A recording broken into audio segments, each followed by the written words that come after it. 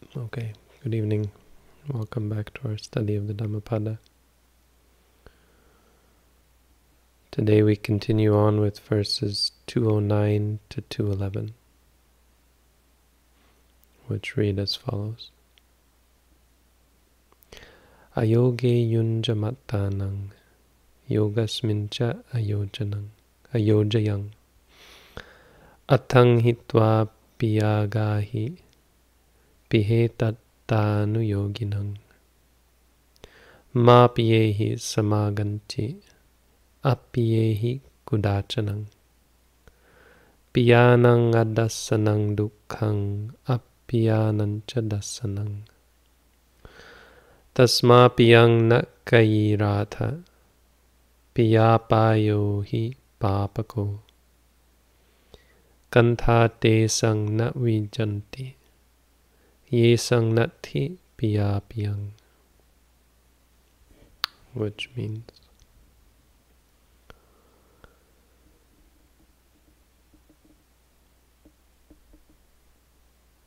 one who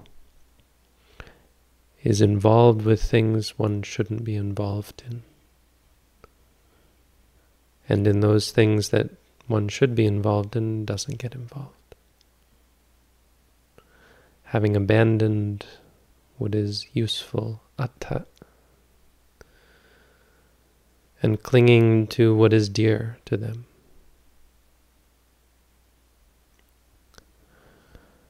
They will end up envying those who were more involved or better involved. Those who were strenuous or got work done. Don't associate, or one shouldn't associate. One shouldn't hold on to what is dear, or what is dear whatsoever, what is not dear whatsoever. For not to see what is dear, this is suffering, as well as seeing what is not dear.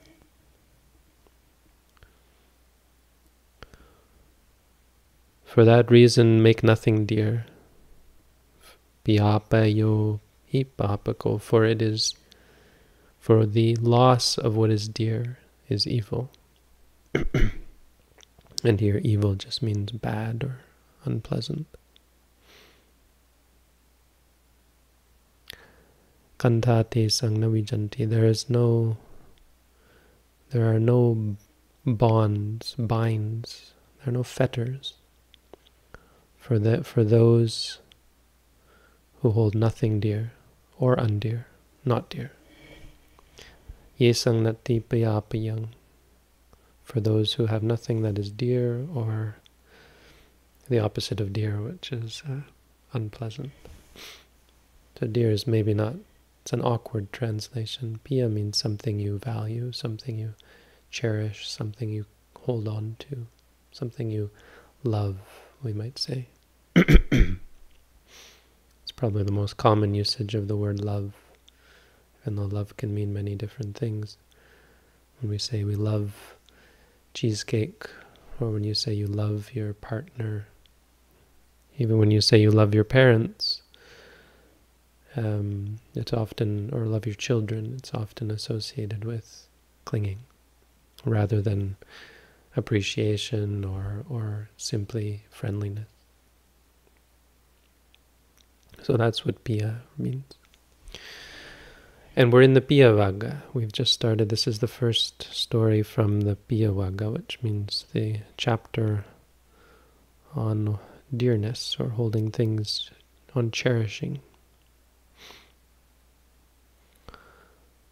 So this verse is supposed to have been said in regards to a story about a family whose members were very dear to each other. We have a mother and a father and their son. And they were living together in harmony, But then one day the Buddha came to their area, and the son heard him speak and was so encouraged by the things the Buddha said that he decided that he wanted to become a monk. So he asked his parents, and his parents refused. They said, "No, you can't." And they tried to keep watch on him because they figured he would sneak away and go become a monk if they didn't. And so whenever the mother would go out, she would tell the father to look after him and watch him and spy on him, or basically hold him prisoner. And the same when the father went out, he would tell the mother, remind the mother to do the same.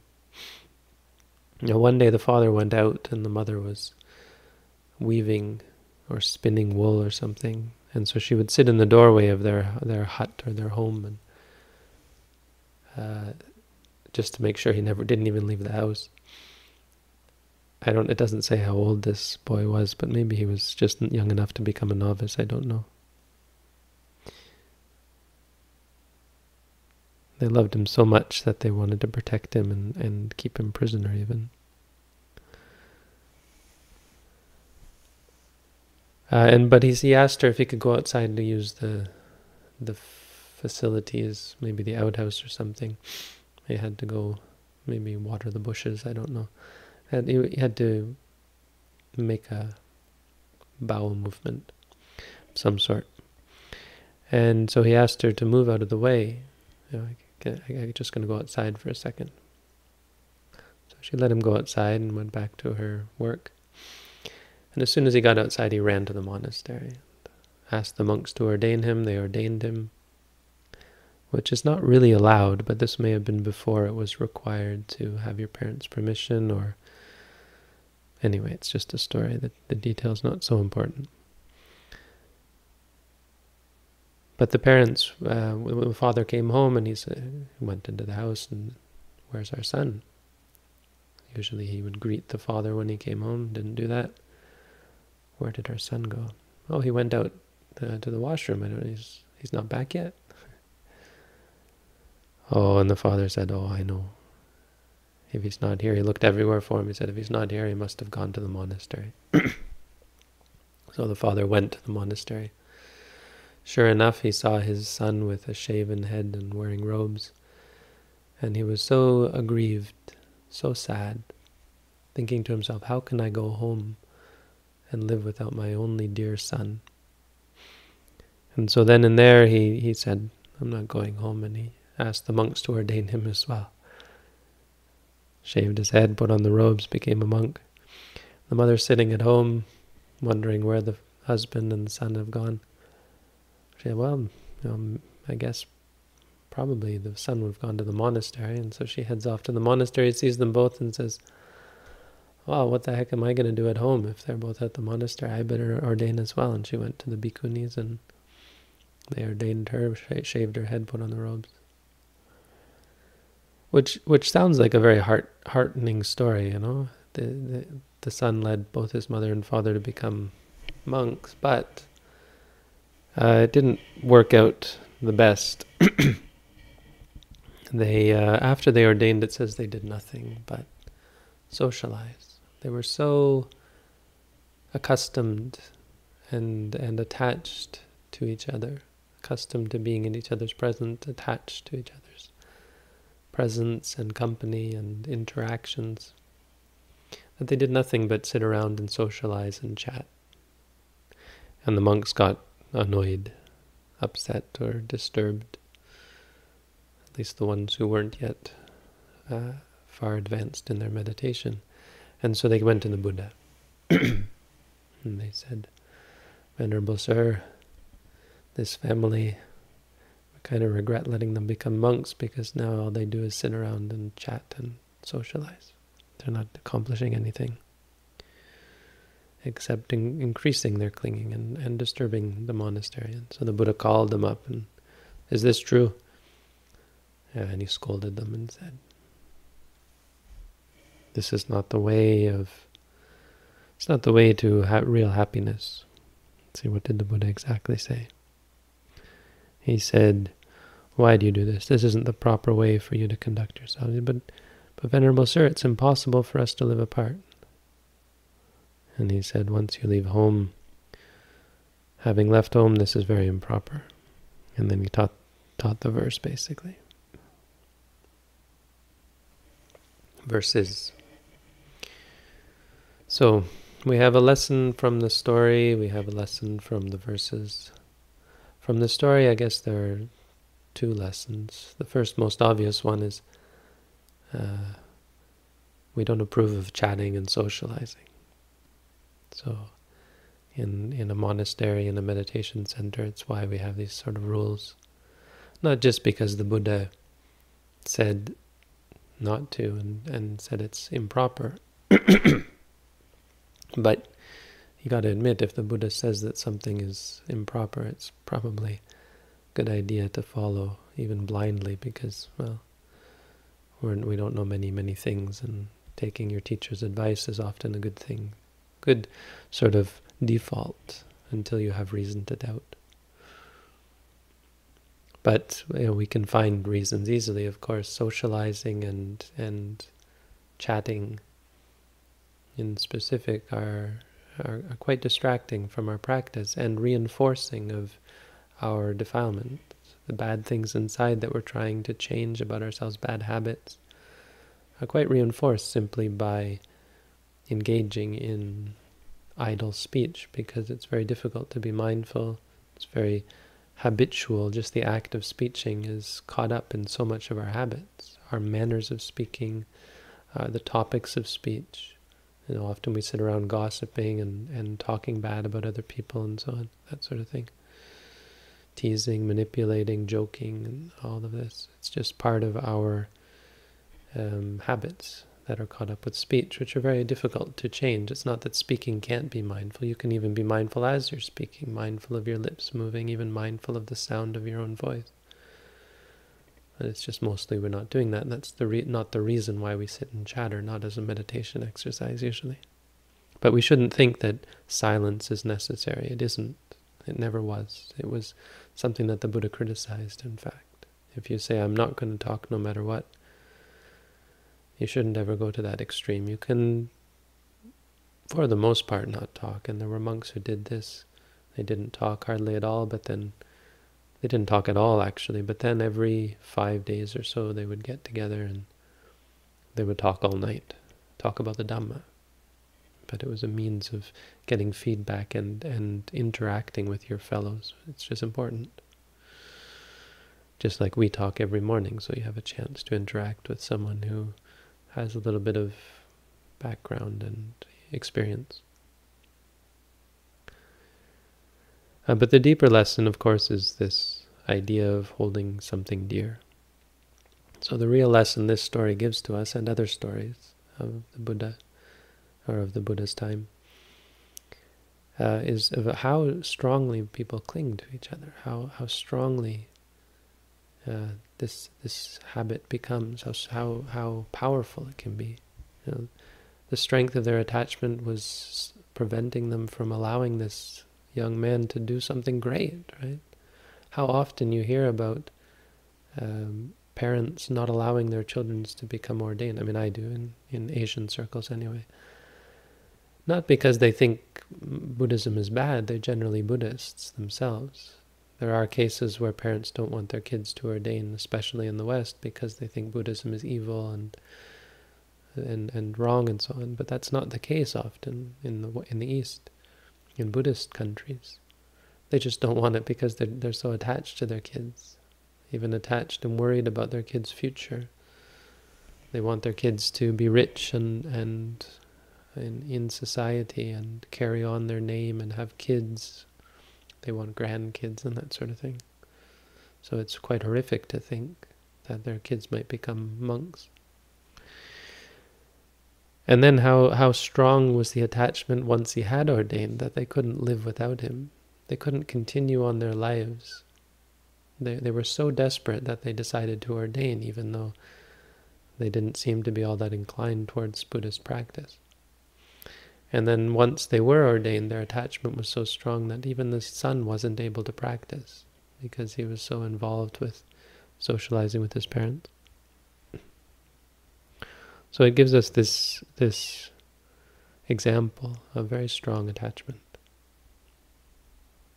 And the verses themselves provide sort of the lesson on why it's not a good idea to attach. And there's 3 lessons. Each verse is actually a little bit different, and you can find a distinct lesson from each of them that describes a very important part of the Buddha's teaching. So the first verse is mostly describing our acts and omissions. It talks about getting involved with things you shouldn't get involved in.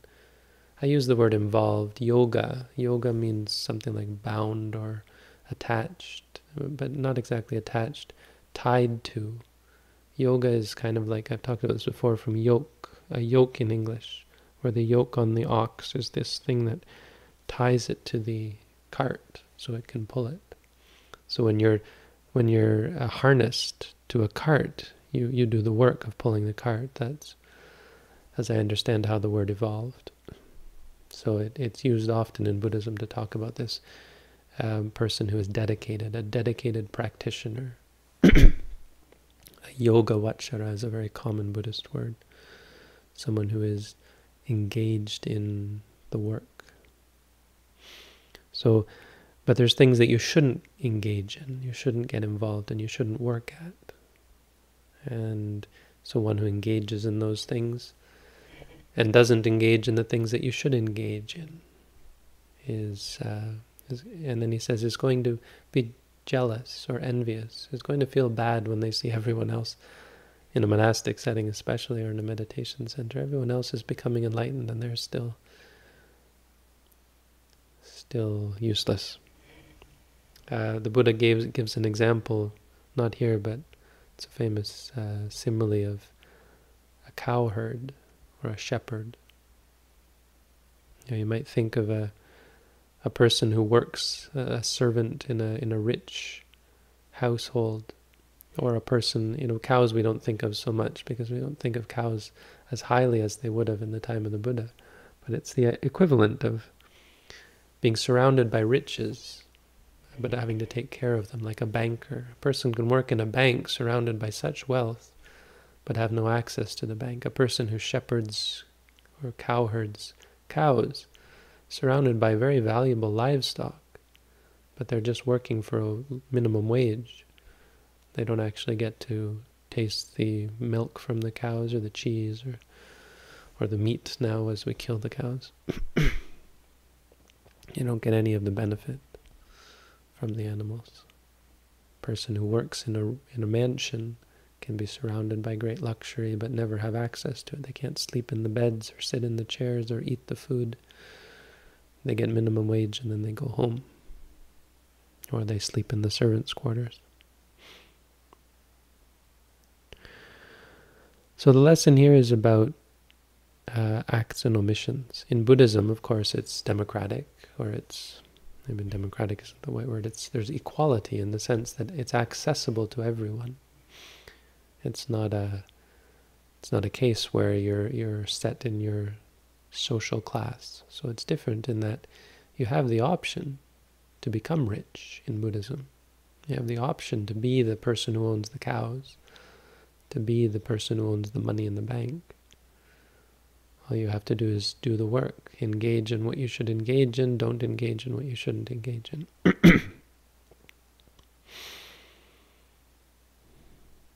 So this relates to actions, karma, really. There's a story of a monk who is very, very much attached to his food. He lived alone, and this is a common thing. I've seen this. It's discouraging how common it can be. Monks live alone because they're jealous of their gains. They live in a village and they're surrounded by people who, for lack of a better monk, a better monastery, always go and pay respect and give offerings to this monk. So anytime another monk comes, they're very protective of their gains, right? The things they hold dear. So they'll chase the other monks away. So you have to be a little bit suspicious when you see a monastery with only one monk. It's unfortunately common for that to be the case. So this is a story in the Buddha's time. It was even the case. There was this monk who was in this sort of situation, and another monk came, and this monk was so profoundly peaceful in his demeanor. He would walk slowly. When he talked, it was thoughtful, and he was an arahant. He was enlightened, as it turns out. But this monk, of course, didn't know that. He was just scared because this was clearly a powerful sort of spiritual individual. And he thought to himself, I'm ruined. If the people of the village see this monk, I'll never get any support. And so he arranged it so in the morning, he said he would ring the bell, and in the morning he went and touched the bell with his finger and said, oh, I've rung the bell. This monk hasn't come. And he went to the village, and they asked, oh, where's the other monk? We heard there's another monk living there. And he said, oh, I think he's sleeping in. I rang the bell and he didn't come. And there was one lay woman who was taking care of him, who made very, sort of luscious, what's the word? Very delicate, superior food, good food, delicious food, refined food, fine food. And she said, oh, well, then you eat some food here, and then take back food for him in your bowl.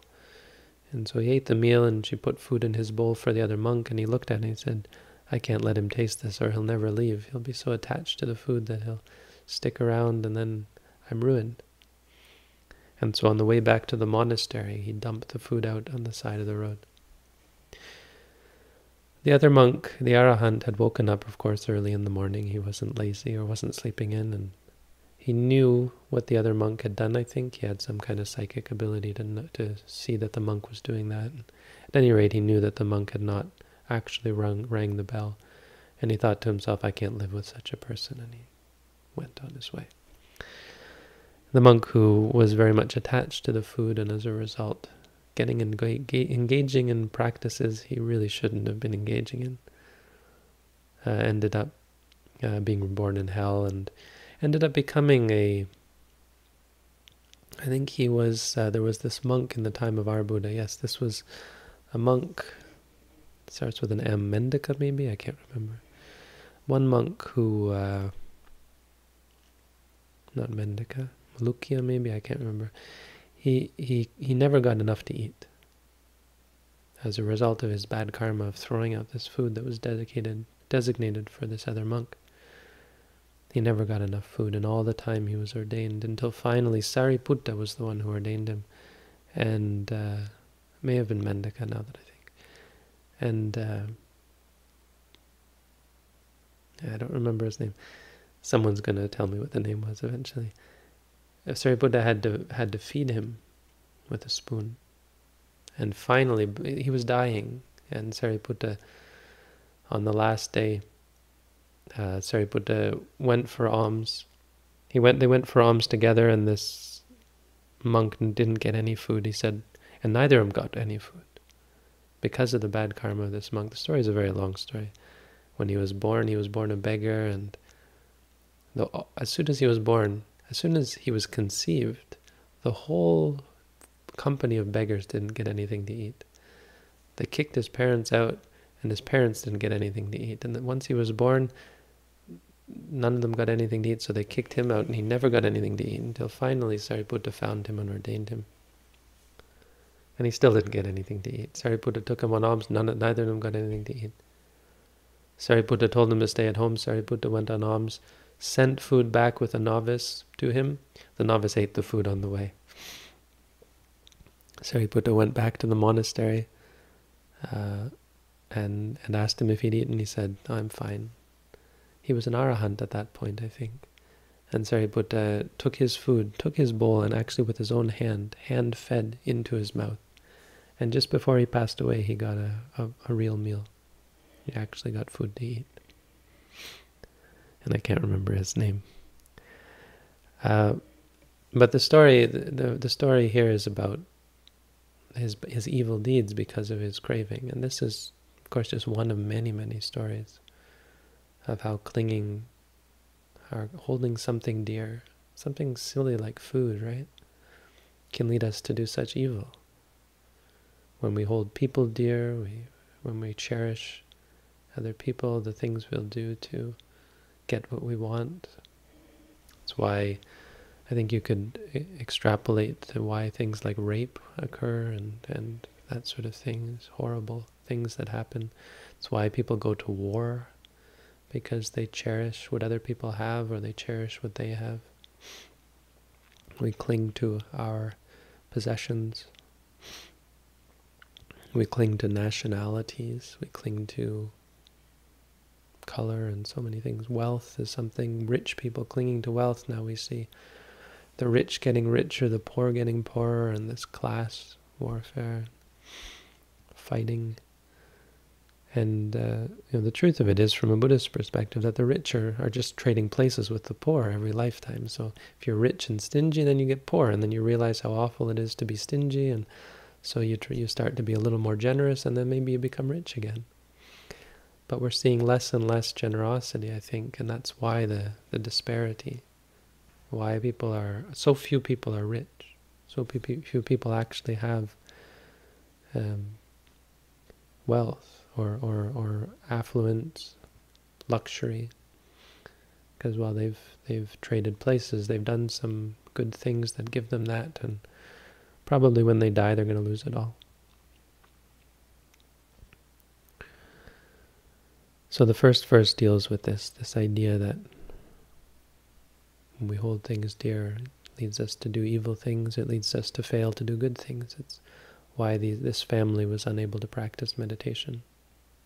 And in our meditation, this is the important lesson, that it prevents us from being mindful when we start to get off track and thinking about the past or the future, greedy about or clinging to things that we might get or things that we had or so on. It leads us to fail to be mindful. That's why entertainment is something we should put aside during a meditation course, because it gets in the way of our mindfulness.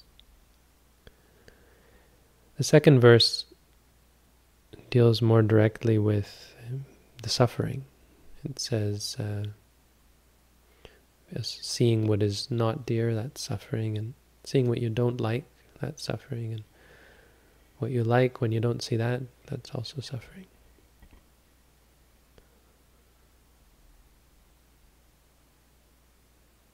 And many stories like this, the story, of course, of Patachara, who lost her 2 children and her husband. She was traveling back to see her family, and her husband got bitten by a snake, and then one of her babies was taken or carried away by a bird. She had just given birth, and she left the older son by the side of the river, river, and she crossed the river with the baby, left the baby on the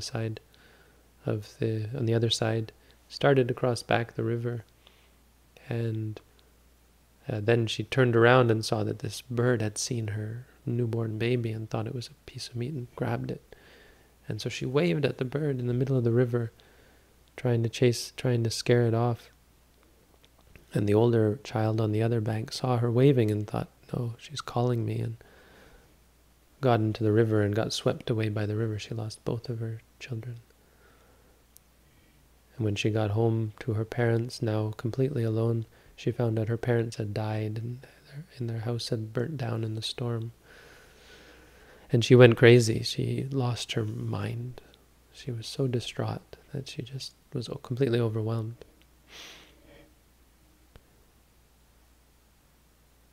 Such suffering comes from, the potential for such suffering. It's not that you can't enjoy the things that you hold dear. It's just that you engage in this kind of happiness that is fraught with uncertainty and is dependent. Right? In mindfulness, we try to become independent. It's another approach to happiness. It's much more sustainable. It's much more happy, really. Because we think these things make us happy. They only give us greater and greater clinging. The happiness disappears and we're left with craving and clinging.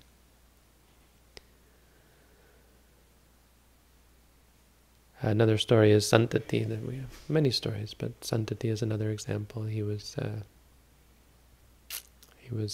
minister to a king, and he got rewarded, and he ended up living like a king for a while. And his girlfriend, this dancer, who he was very fond of, she dies all of a sudden just in front of his eyes while she's dancing, because she was, I guess, starving herself. It was a thing for dancers to do. Still is, I suppose. And she suddenly got some kind of nerve damage, and died. And he had to go see the Buddha, and the Buddha had to explain to him, oh yes, this is what happens when you hold things dear. Impermanence. So the second verse relates to the suffering that comes from clinging. The third verse relates specifically to the clinging that comes from holding things dear. So the clinging aspect itself. Right? It says there are no binds, there are no fetters for those who hold nothing dear, and that's really the point. We don't see how dangerous it is to get attached to things. We don't see how much suffering is involved, how distraught we can become when the things we hold dear. People who hold on to relatives and believe family is so important are the first ones to grieve deeply, and really in a way that they would never wish on anyone else when they lose their relatives. And even when our relatives are there, the more clinging we have towards them, we think, well, it's good to hold on to your family. But these are the ones that fight the most with their relatives, that argue when the relatives are not the way they want them to be.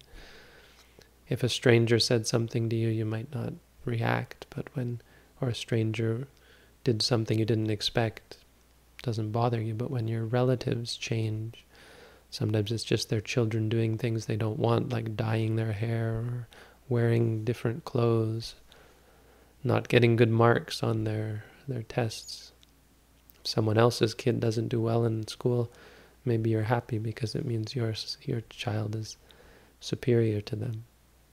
You feel proud of your children. But when your children do not well, because of your attachment to them, you're scared for their future, and not just as your duty as a parent to teach them and help them, but you suffer.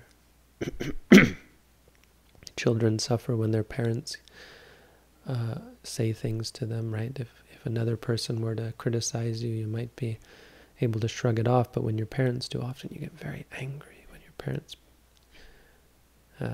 scold you or so on, because of attachment, because we're so caught up in our desire for them to be a certain way.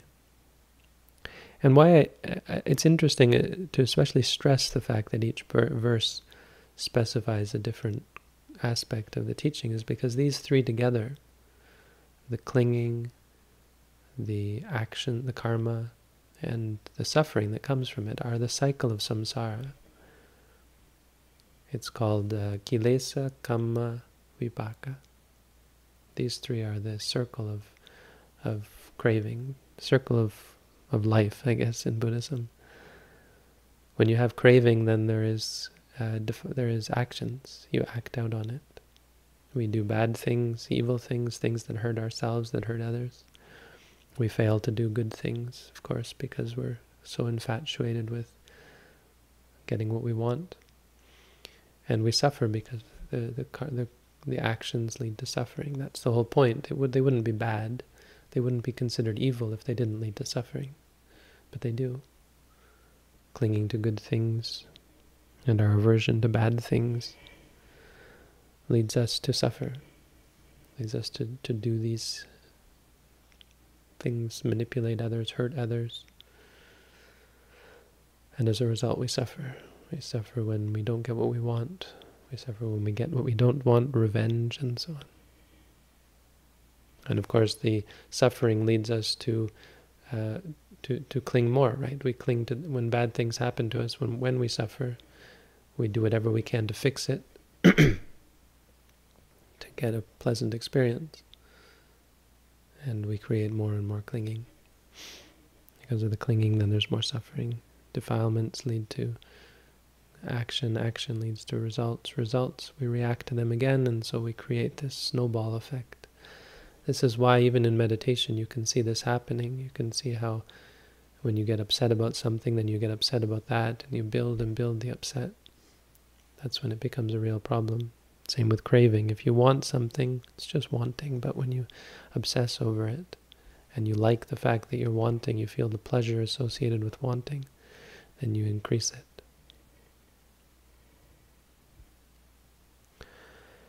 And so the final part of the third verse gives, of course, the opposite, the way out.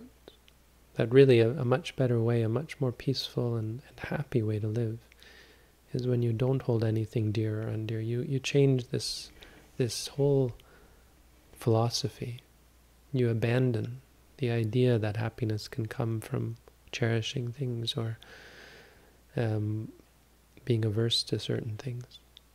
And you cultivate an open mind, an ability to experience the whole spectrum of reality. Because we have two choices. We can limit our experiences to those things that we like, or we can stop liking, and we can be open to all experiences. Of course, the former sounds good on paper, but is fraught with dangers and problems, and is the reason why there's so much suffering in the world. Because there is so much suffering in the world. It's an undeniable fact. As much as we want to ignore it, the reality is there is great suffering in the world. And it's all because of our clinging, because of our attachments, because of cherishing certain things and hating and despising other things. So that's what we try. That's why mindfulness is so central to Buddhism. It's why we're so focused on mindfulness. Because mindfulness is that middle way. It is the avoiding of the two extremes. It is a third option where you don't have to chase after things or run away from things. Where you simply experience things as they are. There's no more good, there's no more bad.